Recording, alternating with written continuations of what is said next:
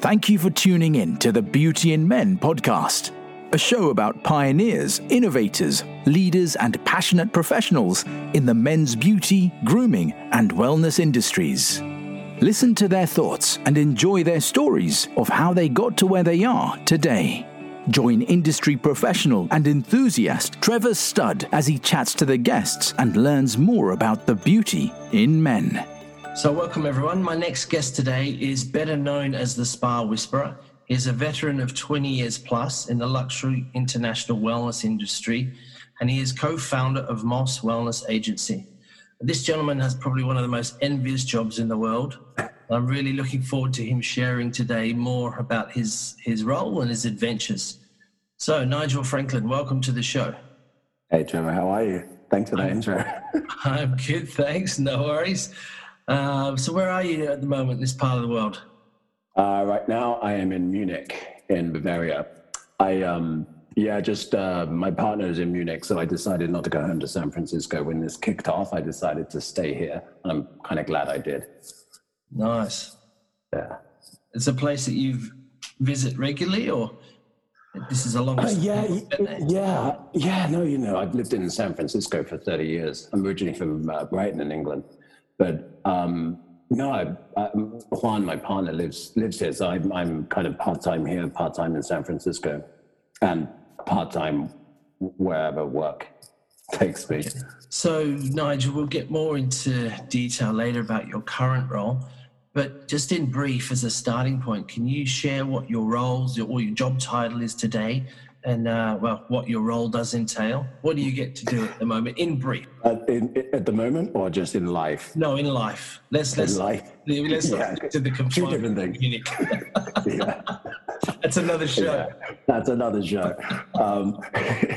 So I'm a developer and designer of wellness spas and wellness centers. So I've worked for the last year for like 20 odd years around the world for Oman Resorts and Four Seasons, and more recently, India and Portugal. And I develop wellness concepts, and I work with architects and designers to build and design primarily spas, but more recently it's kind of turning into fully fledged wellness centers, including the hospitality part of it too. So it's constantly evolving. It's a bizarre evolution for me, because I kind of started off as a journalist and then a therapist, and now I'm kind of working with top designers and architects in the world. So, So really starting with projects from the idea of conception and right through to design and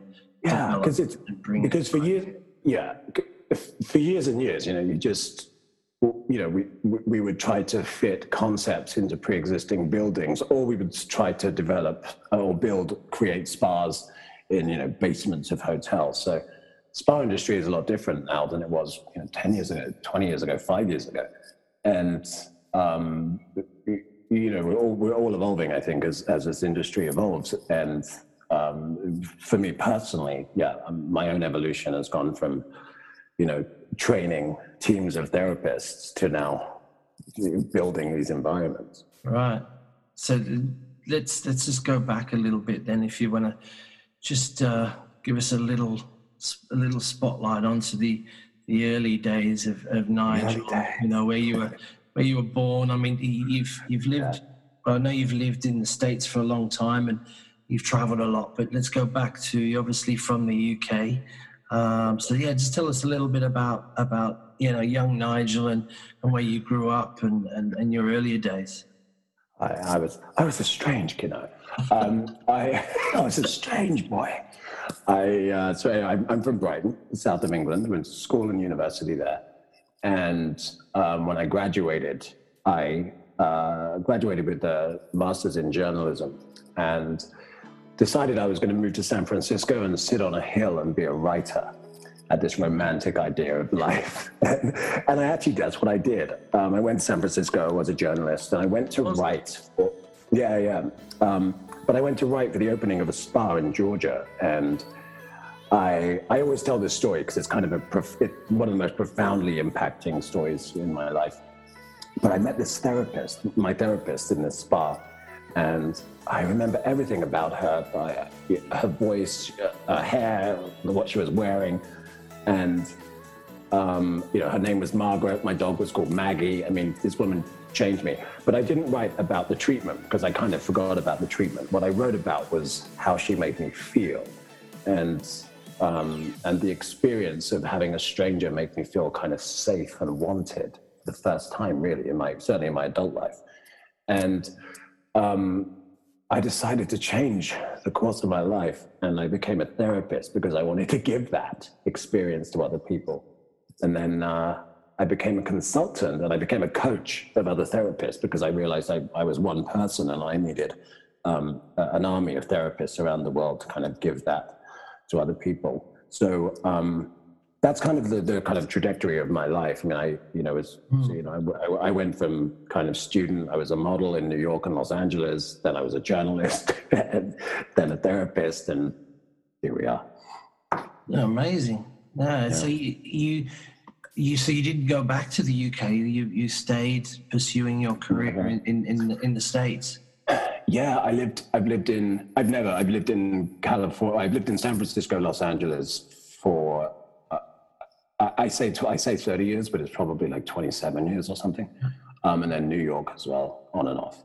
But no, I've never gone back to live in the UK. And I'm not sure I would. I mean, I think after a certain point in your kind of personal history, I mean, England is my home. Brighton is my hometown for sure. But in my soul, in my blood, I'm from San Francisco. That's what pulsates in me. The city of San Francisco. You definitely still got the accent nice and strong. Do you know what they think? they say in the States when a British person moves to America, the last thing they do is lose their accent. When an American moves to England, the first thing they do is lose their accent. Yeah, remarkably, I still have it. Yeah. You skipped over a little part there and didn't really delve into it. That you were had some modelling days in your past. I did. I did. I modelled actually all through university and then actually after, but successfully. I mean, I was on the front cover of Vogue and all sorts of things. You weren't just going to run over that, were you, without bringing that up? Oh, come on. You must have known I was going to dig into that. Do you know what, though? Whenever I don't really, it's not how I lead. I'm like, I used to be a model guy. Yeah. I just, but I think the older you get, when you tell someone, I used to be a model, they kind of look at you. It happened actually a little while ago. They kind of look at you and like, yeah, I could see that. Like I could see you used to be good looking. Like, I modeled really successfully. I mean, I came out of school with no student debt. I, was able to, buy stuff. I mean, I'm pretty good. You went with Calvin Klein as well, didn't you? I did. Yeah. I did. I pulled it out of you, don't I? Don't worry, I'll skip along. No, I did a couple of Calvin Klein campaigns. I did quite a few Abercrombie and Fitch campaigns. A Brit doing a true US brand. Yeah. But like back in the early days, I think I was like one of the first. I think it was like one of the first kind of Abercrombie and Fitch publications where it kind of came out that kind of like weird black and white homoerotic. I was one of the first ones of that era with Bruce Weber. But it's been amazing. That was a lot of fun, and my family in England certainly. My sister always tells this story. She went into Armani somewhere in England in a mall somewhere, and there was pictures of me everywhere, and she was running around telling everyone that was her brother. And they were like, what? They were like, what? That American guy up there. American. Yeah. It was always, one time I was on this, I was on a shoot once, and the model that I was working with, she said to me, well, you're from the UK. You have really nice teeth from the UK. for someone from the UK. I said to her, my mouth is from the UK. My teeth are from Beverly Hills. That shut her up. Yeah. So you're what sort of passions do you have inside and outside of your professional life? I mean, quite a few. I mean, I read. I mean, I have a degree in journalism in English, so I mean, I still read, furiously read. Lockdown, I started to run, which street running has become quite addictive. But other things, I mean, I meditate, I paint. Even with my work, even though it's kind of wellness, there's still kind of an artistic part of it, and so I fall really heavily into that kind of sensitive, artistic kind of cliche thing.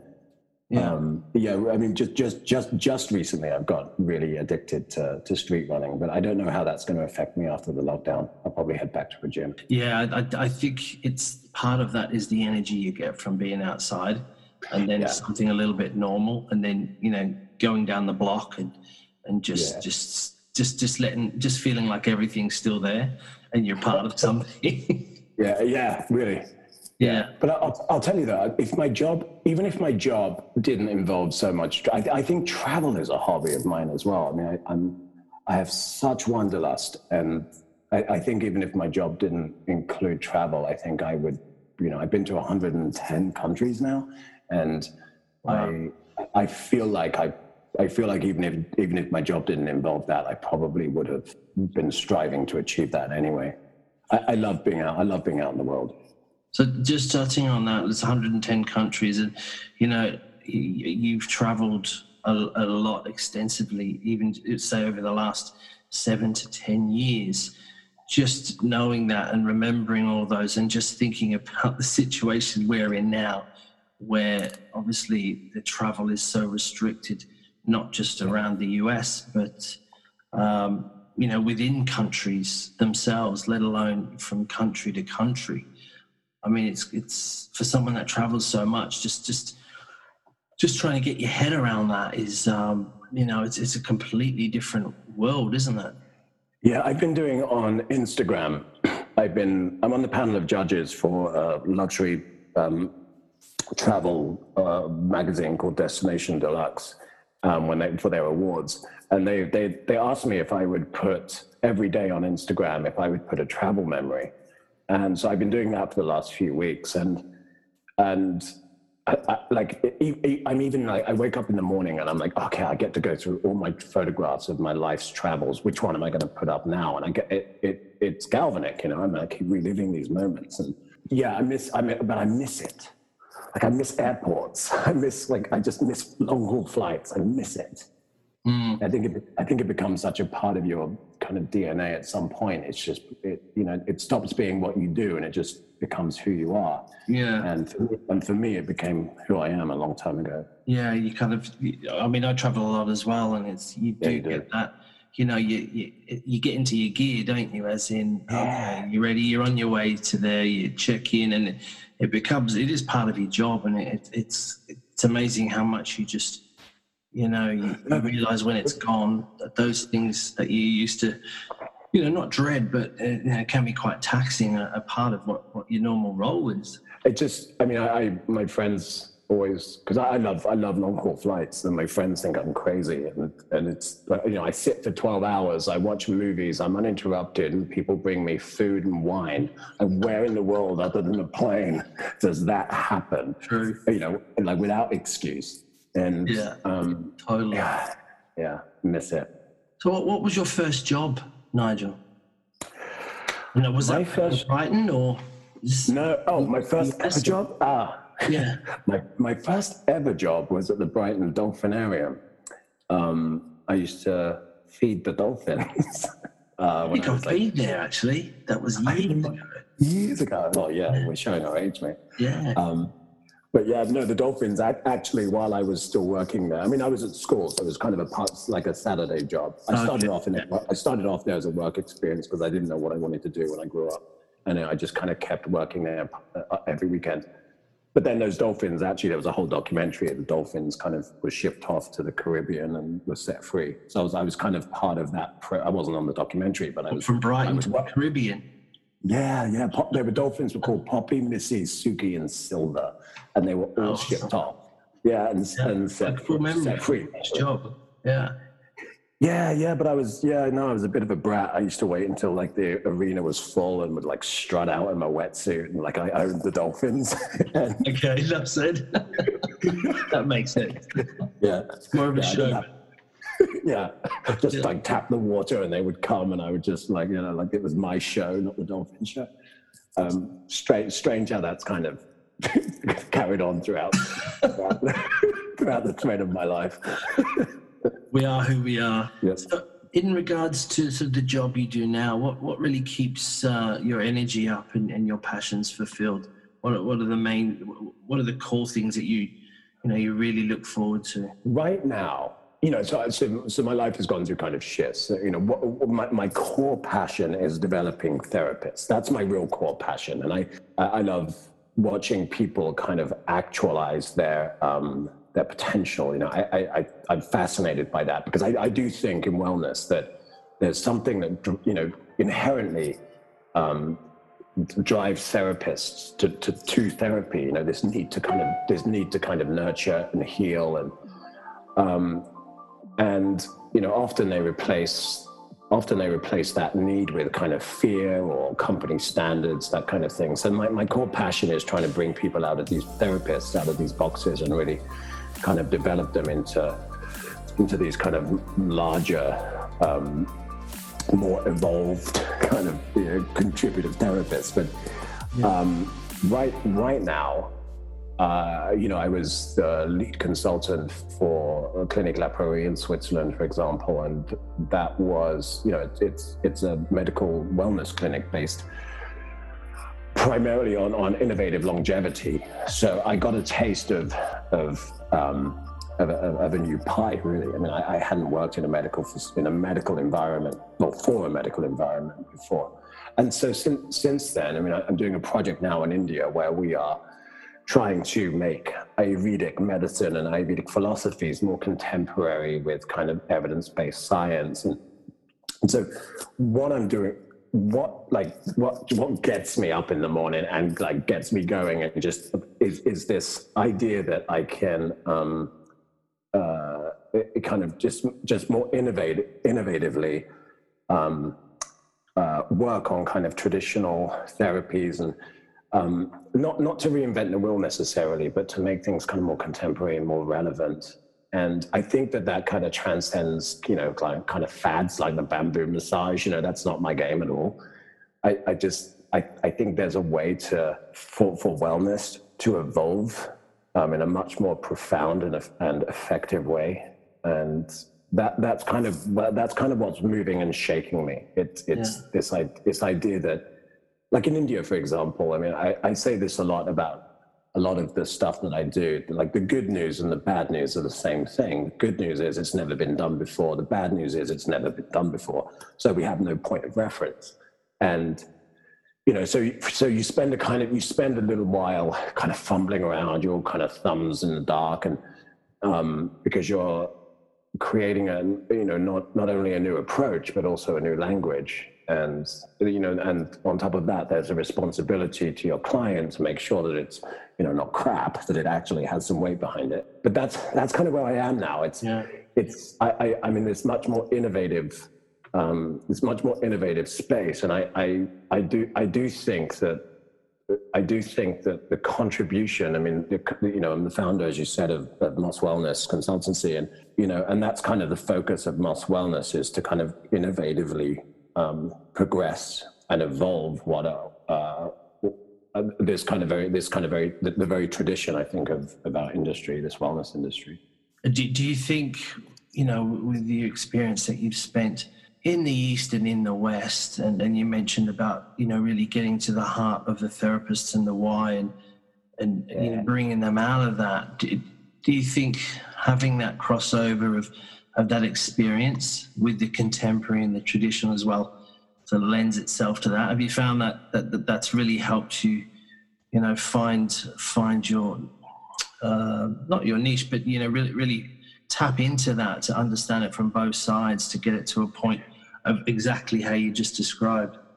Yeah. Look, I mean, you know, genuinely, I mean, when I'm in, like, I spend a lot of time, you know this, I spend a lot of time in Southeast Asia, and I think Southeast Asia inherently, wellness just exists there. I mean, it's just part of the culture, and so but in that, it's also quite subservient. So so when I'm in Southeast Asia, you have to bring people kind of forward, and when I'm working in other countries in the States or anywhere in Europe, you almost have to kind of pull people back. And I'm not really articulating this so well, but like in Europe, the culture of wellness is quite different. And I think that the therapists in Europe and in the States are certainly more driven to more kind of innovative approaches to wellness, whereas in Southeast Asia, I think it just lives and breathes in them innately. So it's the balance, because I don't want to go to Southeast Asia and change this kind of culture of therapy, this culture of wellness. The therapists there are kind of, it's innately who they are. But it's important, I think, with the therapists I work with, in Switzerland, for example, is to give them as much opportunity to extend their education and extend their contribution to the industry, certainly. Yeah, thinking back, like I think we met probably 15 years ago. I think it would have been. Yeah, we've known each other a long time. So, and we met in a place where that crossover was very interesting, because you had the bling of the Middle East and everything that came with it. But it was, the environment we were in was very Asian, originally Asian based. Yeah, but if you remember, that's a good example. If you remember the work, we had a couple of, if I remember rightly, I think, we had a couple of European therapists there, didn't we? And it was from South Africa. Oh yeah. There's close to 80. Yeah. 80 in the operation. And the approach is just different. I mean, I always tell the story of there was a therapist, now I can't remember, it was Malawan. But she went home once to the Philippines, and she came back to Dubai, and she wasn't wearing any shoes. She had just given everything to her family. And so I kind of made her promise. I made her sign a little pledge to me that she would keep all of her, I would make her the best kind of retail therapist, but she had to keep all of the commission for her retail for herself. Yeah.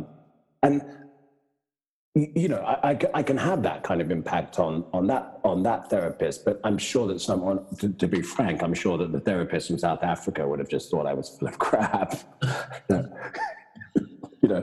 They could have done that themselves quite nicely. So, it's just the same thing in life in general. I think you meet somebody, you understand their kind of their mind language, how they can receive the information, and you adapt and change the information into a way that they can receive it. So it's part of this gig, really, isn't it? Just I think it's very personal. Yeah. I think when you're relationship. I think when you're in such an intimate industry, an industry that's that's touch, then that connection is important. And then when you're developing therapists, there's no script to develop a therapist, because there's no script to developing anyone, whatever industry. Everyone has their own stories and their own impulses and responses to certain things. So the idea always is to very quickly learn as much about, not really learn as much about them, but certainly energetically. I think that might start sounding like I'm really from San Francisco, but like when you're like energetically, you get to learn quite a bit from somebody very quickly, and you kind of navigate your responses around that. Yeah, and that's the success of it. Yeah, that's key, really, to just tapping in and having an impact, isn't it? Yeah, I remember. Well, we both know Mark Woodkey very well, and I remember Mark saying to me, somebody had offered me a job, and it was wild, because my first job in the States was with Mark, with Shirley. Mark had said something like, but he would say, "I'm not worried, Nigel. Nobody can do what you do." And it wasn't like nobody can do what Nigel Franklin does, but I mean, it's just like, we all have our very kind of individual and isolated experiences and responses. But Mark always taught me a lot of lessons, but that was one of them. It's just, I get it. But you would have seen a lot of changes, from way back 2005 and before, to where we really are now in your industry. What are the biggest, apart from obviously technology, apart from the communities getting bigger, modalities growing out, what's the real sort of changes that you've kind of seen in the last, say, 5 to 6 years? Many. I mean, just kind of generally, kind of the kind of global expectation and the desire and the consciousness toward wellness has completely changed. It's now, what is it? $4.2 trillion. It's like four times bigger than the pharmaceutical industry. So the recognition of all of the years, and you too. I mean, the years that you and I and a million other people have put into this industry over the last 20 years, it's a recognition and somewhat of a validation, I think. But the global expectation as well. I mean, I don't know. I would think 10 years ago you would probably open a hotel without a spa and get away with it, but not now. I mean, we're not a facility anymore. We're a legitimate revenue experiential space and revenue generating experiential space. And that didn't exist before. We were all a bit of a joke. Your room's not ready, have a massage. Your dinner was cold, have a massage. So that has fundamentally changed. And then just the impact that people now are very consciously aware of, that how wellness can impact them, emotionally, spiritually. I mean, there's these 8 arms of wellness, right? And I do see a shift from, in our industry, there's a shift from like being, like people don't want to be served. They want to feel wanted. And that's a shift toward my kind of language. And that didn't really exist before. I mean, when I started, everybody thought, my friends all thought I got massages for a living. That's genuinely what they thought. Because nobody knew what I did. Hang on, let me just, you didn't not get massages.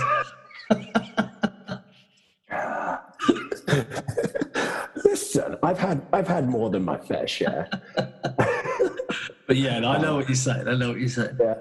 Yeah, but like a spa consultant never existed, and I would go to parties and or whatever, dinners or whatever, and friends would introduce me and they'd be like, he's a spa consultant, and I would have to spend the rest of the evening either explaining it or at least qualifying it. So let me ask, how did the title The Spa Whisperer come about? Was that so you didn't have to explain it, or they were just a bit too scared to ask you anymore? No, because now it just means I have to explain what the Spa Whisperer means. Gotcha. But no, it's all from that movie, The Horse Whisperer, and the book, The Horse Whisperer. Somebody can walk up to a wild, untamed horse and whisper something and create this kind of beautiful, majestic beast. And in many ways, that's kind of what I thought, and I think that I do to spas. I don't know, that might be a bit arrogant, but.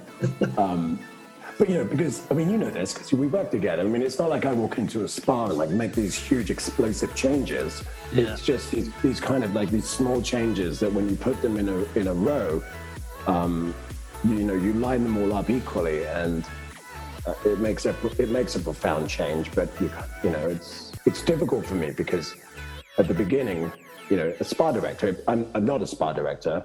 And you can't go into a spa and say to the spa director, you're doing it wrong, let's do this, because I would never have a career.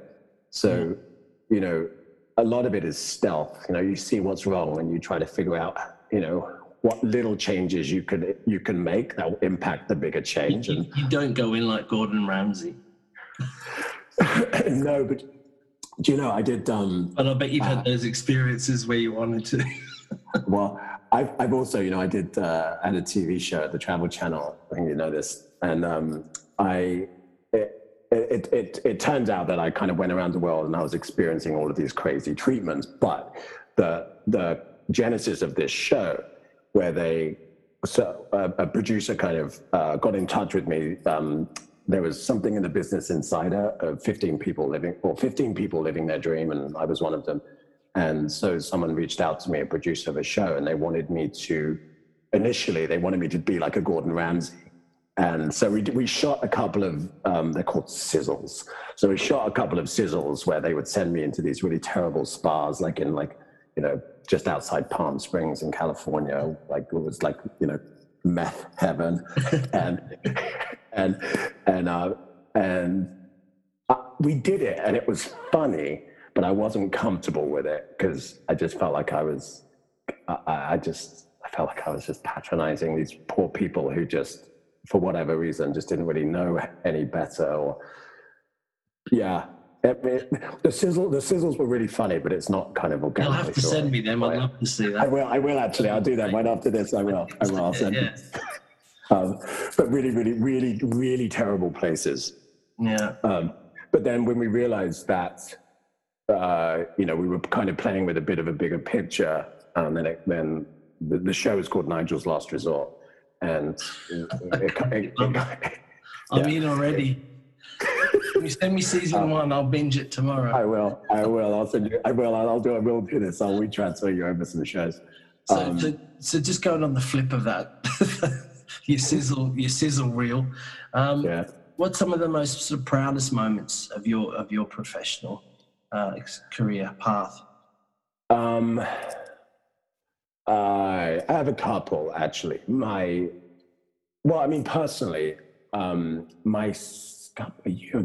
while ago, my sister randomly called me, and I don't know why, I still don't, but randomly called me and told me how proud she was of this incredibly adventurous life that I had created for myself. Even just saying it now, I get emotional. It's that kind of recognition from, the people closest to me. That's personally. But then there was I did a couple of weeks at the Shangri-La, for example, in Sydney.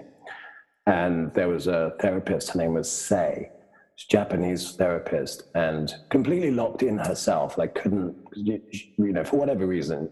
And I spent 2 weeks with the team, but primarily with her. And then at the end, she gave me a chakra balancing treatment. And in this treatment, it turns out that I sound great. I can hear the words coming out of my mouth next, and I'm going to sound nuts. But in this after the treatment, safe place, Nigel. I know, yeah, safe place. She said, I have a message for you. And as it turns out, while she was giving this chakra balancing treatment, she always kind of knew she was a little bit psychic, but she had kind of this message it was from my mum, who died when I was a kid. And she had no idea about this. And she gave me this message from my mum. And then when I left that time with her, she sent me a card and about how I'd woken her up. And I don't know if that's kind of valid. I don't know what that is, but it's moments like that when I'm you get it, good for you. There's a saying in Buddhism, a teaching in Buddhism: a master does not create students, a master creates masters. And I've always thought about that. And, I think as you kind of go along the road, there are, I like watching people turn into masters. Yeah, nice. Yeah. I like that. Yeah. Seeing it happen in other people. Yeah. And it's I'm not the most enlightened human being in the world, certainly, but I feel like I have enough of it to share, and I like that. I mean, that was why I started this, to kind of, to give people the opportunity to understand the impact they can have. This therapist in Georgia, Margaret, she doesn't know I exist, for God's sake. I mean, she changed the entire course of my life, and I met her one time for 60 minutes. Yeah. I just don't know. You don't know. Even now, on the planes, there was a therapist out in Almaha in Dubai, like 15 years ago, that taught me some. She taught me some stretches to do on a plane. But then I have asthma, and she taught me some kind of shiatsu moves to do on my chest, some tapping or something to do. I don't know what it was, but I do it. But like, I still do it. I mean, it took her 5 minutes to tell me these things, and I do them. They've just become a part of me. Yeah.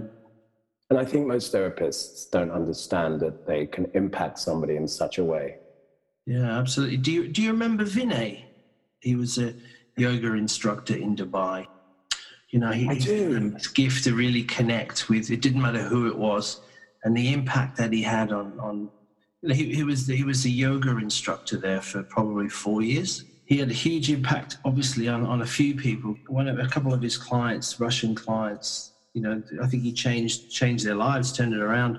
They offered him a job in London, and he ended up traveling with Roman Abramovich, the owner of Chelsea, for 3-4 years. And I think for the last 6 years, he's been the wellness director at Chelsea Football Club, just from having an impact on the father-in-law of Roman Abramovich. Yeah. That's amazing. I was there actually a few years ago. I went there for a meeting. I wish I had known that. I would have asked for him. Yeah, but he was like that. The impact he had on people, and it was amazing to see the changes in him. Yeah, but also you remember Divya? Yeah, I know Divya. Yeah, I still see her. Yeah. I mean, oh, you do? Yeah. Yeah, I mean, she's Dutch. It's like she was another one. I mean, she's somebody that I'll carry with me for the rest of my life. I mean, it's but people don't, I don't know. It's just both of them worked at Everson. That's where they started off. Sonny Vigili. Oh yeah. Divya and Vinay. Yeah. And Vinay's wife. Yeah. Yeah, Divya's she's an absolute legend. So I know you've travelled, all over the place. I'm not going to tell you to name the places, but if you could share with one of your favourites places and why. Cambodia. Yeah, for sure. That's quick. Yeah. Well, you think this isn't the first time I've been asked that question, right? Yes, I guess. Yeah. And no, why well, a couple of reasons. So I practice transcendental meditation, and after the Khmer Rouge, the TM organization sent people into Cambodia to teach them how to recover from the Khmer Rouge and their experiences of it. And in that there are hundreds of thousands of people in Cambodia that meditate, and or probably millions now, I think. But it's a beautiful country. But what I like about Cambodia the most is that I can feel a sense of recovery, like of celebration. So energetically for me, it's Cambodia all the way. Yeah.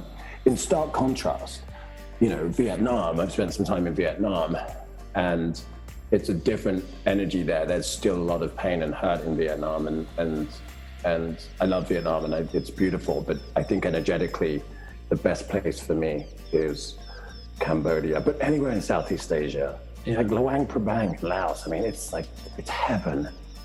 I always say, in my little kind of romantic, poetic way, that whenever I'm in Southeast Asia, I always find parts of me that have been hiding. Like whether it's, I always find my sunsets. I always find bits. I don't know. I find answers, but I find more questions. There's something about that region that inspires me, and I feel alive. Like I feel like an adventurer. And even now I've been going to India since I was 15 years old, and I've been going to India in the last 2 years. I've been going to India pretty much every 6 weeks. And India is my kind of soul country. I'm organized chaos, and India is organized chaos. Oh God, yeah. Yeah. So I vibrate very much on the same. If you can find yourself in India in the cities, then for some good solid grounding in yourself. Yeah. Look, I did the spa at the Four Seasons in Mumbai, and so every morning I would want to go for a run along the bay, and they would insist that they would have to drive me at one end and pick me up on the other end, and I would get into this big Four Seasons Mercedes, and they would drive me, but then I would yeah, right. And so they would drop me off on one side, and they would wait for me a couple of miles, but then I would just disappear, and I would take the back streets back to the Four Seasons, and I would sit on the roadsides drinking chai, helping kind of the people set up their like their little vendors, setting up their shops on the roadsides for the day, and I do that now. When the place that I'm working with right now in Goa, Goa is pretty undeveloped, and at 5:30 in the morning. Outside of monsoon season, at 5:30 in the morning, the fishermen are on the beach and they're kind of pulling in these fishing boats. So I always go down to the beach and help them do it. That's the part of travel that I love. So just the flip side of that, then, and those lovely experiences and those blessed adventures. Not necessarily what is the worst place, but what is the worst. Just give us. It's all too nice, you know. There's some lovely stories there flowing. Just give us one of your really bad experiences. Because I hate Orlando. I can tell you that. Right, I didn't see that coming. No. I used to because I worked for a bit in Orlando at some of the resorts in the Disney World, Saratoga Springs. Gotcha, yeah, the big parks. Yeah, the big parks. And as part of that, they would ask me to kind of go out into the parks. No. And sounds like you're struggling with it, just revisiting the memory. Well, Saratoga Springs, for example. So people they go to Saratoga Springs. It's kind of a hotel property within the compound of Disneyland or Disney World, whatever one it is, and they do it every year. But I would have to go out, and there were all of these Disney pins, and they would make me wear these Disney pins, and anybody at any time of the day or night could walk up to me and just take a pin, and and they do it like you're not even there, and they're like pulling things off my body, and it's gross. No, they're eating like shit food, and they're just coming up to me and taking things off me. It's a horrible experience. I don't like it at all. I don't really know. I don't know what else. I don't know what else I really don't like. It's always. I don't know. I struggle to think because I'm. What about a bad travel experience? Not necessarily country. It's because of what's happened. Hang on a minute. You have to give me a minute. A bad travel experience? Yeah. Oh God. Yeah. Come back to that. No worries. We'll park. Because now I know that because I know I've come off a plane once and gone on. I'll tell you, my friends laugh because I'm actually kind of I'm a pretty stable person and respectful. But when I go to airports, I love airports, but I just need to get from A to B, and I need to limit the kind of interaction with people. And so my friend, Arya from Game of Thrones, the girl, and she comes in and she I've never watched one episode. Oh man. Okay, well, I'm not going to give you the spoiler. Anyway, but she's a badass. Right. And my friends say that I'm Arya whenever I'm airport Arya, and because I'm pretty ruthless at I've traveled with that person. I know the type of person. They literally know the shortest cut to the elevator to the desk. They know. Listen, I need to be first on the plane, first off the plane. Doesn't matter if I'm in economy. If I'm in economy, somehow I'll find a way to get off the plane first. I climb over people, and I don't sit on a window. I sit on an aisle for this reason, because as soon as the seatbelt line goes up, I'm the person that gets up. Yeah. But I was in India. It's like you'll sit on a plane for 9 hours. And then that last bit is so important. but it's brutal. Yeah.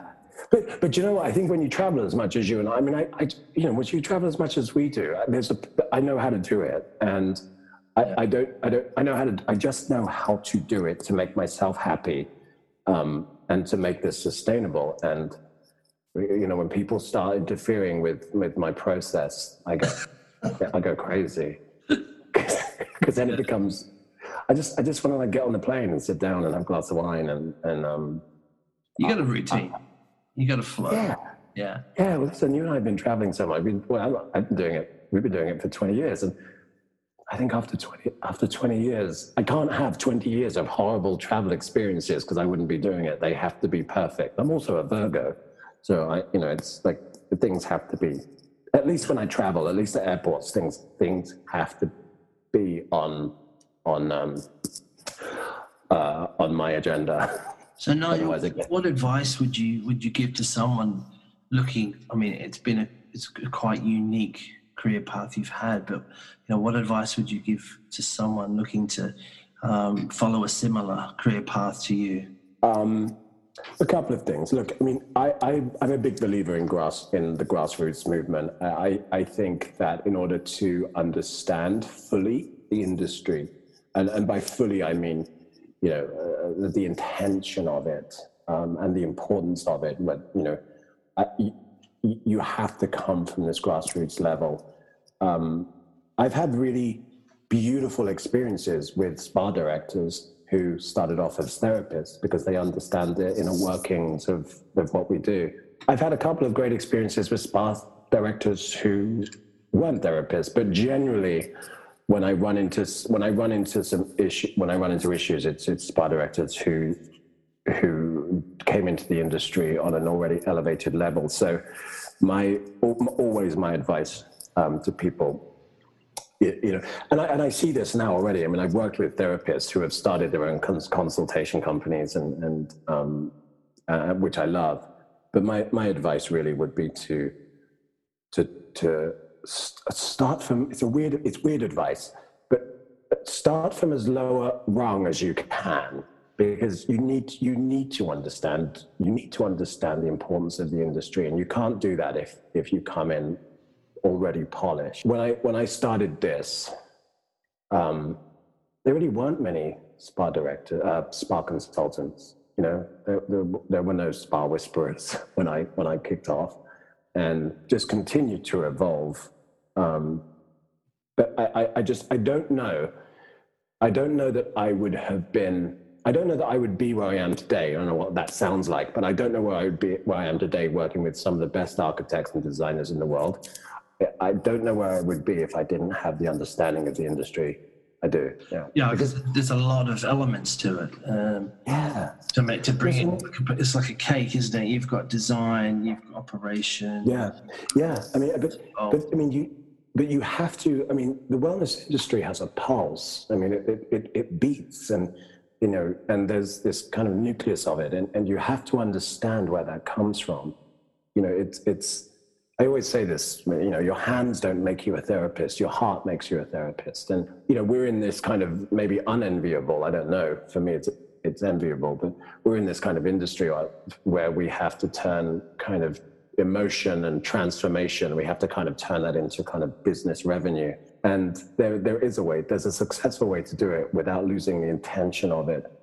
And that's always with consultants, I'm somewhere between the therapist and the hotel general manager. The hotel people speak numbers, therapists speak emotion, and somewhere in the middle, there are people like me and you who are trying to kind of, navigate a language around it and make it successful. But I do think that even with the architects that I work with, how many times have we been into a spa where you walk in, you're like, okay, this spa was designed by somebody who's never been into a spa in their life. They don't understand, the intricacies of the journey and this and that. So even with the architects that I work with, once we start kind of talking about those kind of things, they will become super interested. And then with the architects that I work with, who are specifically spa architects, it's just a beautiful breeze. But there's never enough information on this in this industry that you can learn. And I learned when I started. I told you I worked with Jolie, with Mark Woodkey, and Jürgen Klein and Ulrika Klein, and they kind of put me in charge randomly. Put me in charge with. It was just when Jolie entered the US, and they kind of randomly put me kind of up in charge of developing the spas in the US. And I said to Mark, well, Key, but I don't know what I'm doing. And Mark said, and I always say it's the best advice ever, or the best lesson ever, certainly. But Mark said, try everything. What the worst I'm going to tell you is don't do it again. And so, which you know him. I mean, that's such a him thing to say. You know, for however many years I worked with Jalique, I had this kind of like arena that I could just like throw things at a wall and see what stuck. And, you know, and there was accountability certainly, but I certainly had the freedom to figure it out. Yeah, I think that's important. You have to do it. You have to figure it out for yourself. Yeah, but it goes back to like the Orlando thing, you know. It's like my advice is to everybody, do your time. You've got to go to you've got to do the Grand Floridian. Unfortunately, you've got to do cringy moments.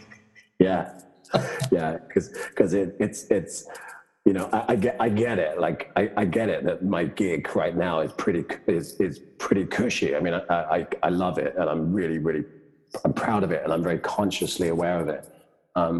But it hasn't always been like that. So you're obviously not traveling at the moment with what's happening, but you got any exciting new projects that you're working on that you'd like to share? Yeah. Well, India, I've mentioned India a few times. The India project is beautiful for me. I went to India when I was very, very young, and I met the Dalai Lama, and I've been going to India throughout my life. This project gives me the opportunity to write.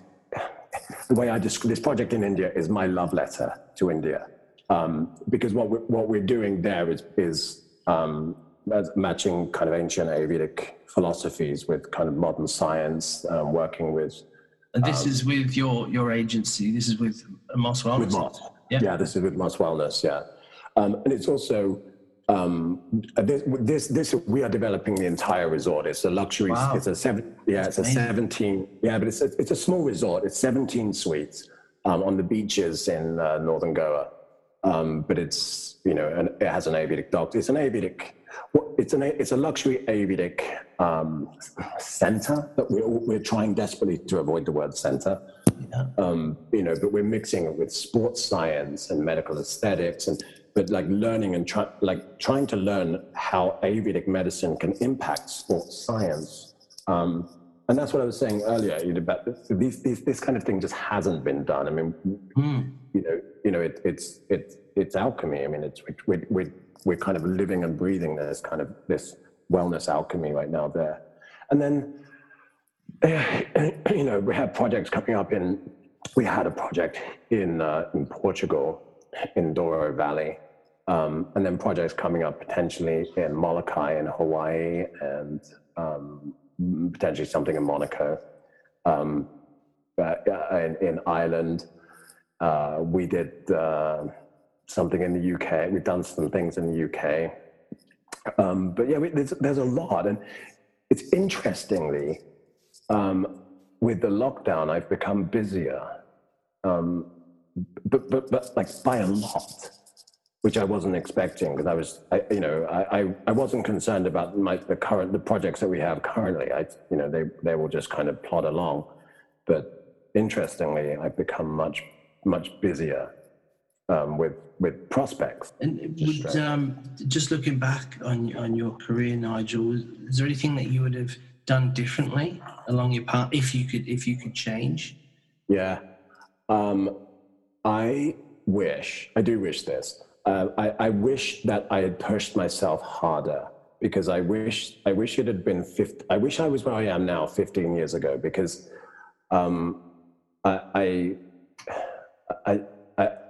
and the reason I'm not is because I was just kind of coasting along. I was like, oh, this is great, this new gig, and I never kind of took what I did seriously, but I never really took myself that seriously until the last 10 years. In the last 10 years, life has just kind of gone crazy. So I do wish that. I wish I had pushed myself. I think that comes a lot. I think that comes a lot with age as well, doesn't it? But when I look back at like the last 10 years of my life, and like just how kind of explosive and amazing it's been. Right. And I wish I had started this explosive, amazing part earlier. Yeah. Like, I love the one. I mean, it's not. I mean, I've loved the whole journey, but in the kind of last 10 years, it's been particularly fun, and I wish I'd pushed myself. That's a lesson. Momentum is it's a wonderful thing as well, isn't it? Once you've harnessed it. Yeah, and it's not even. I generally don't take myself too seriously anyway, but it's just, I just wish I'd understood myself and what it was that I either wanted to do or even could do. I wish I'd understood that earlier, but then that's just age, right? What do you hope looking forward for sort of the next 5, 10, 15 years? What does that look like for the Spa Whisperer? Well, I just got engaged. I got engaged recently. I got engaged. Thank you very much. In India, with Moss Wellness Consultancy, I mean, that's going to that already is kind of taking off, along with the Spa Whisperer. I don't know. My goal is, I keep like this again. Sounds arrogant, but my goal is to either.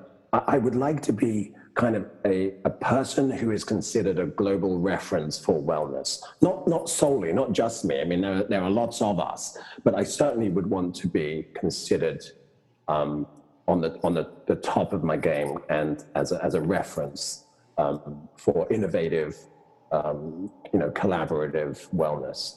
That's really where I want to be, and I want, I think the Spa Whisperer is pretty synonymous, with wellness. There's nothing else for it to be connected to, but I do want that, and I would like to create a platform where people can kind of join in this and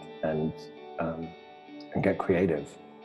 Awesome. It's good. Like what we do is good. Like I do think we are such a part of the solution, and especially now with what's happening in the world. Yeah, definitely.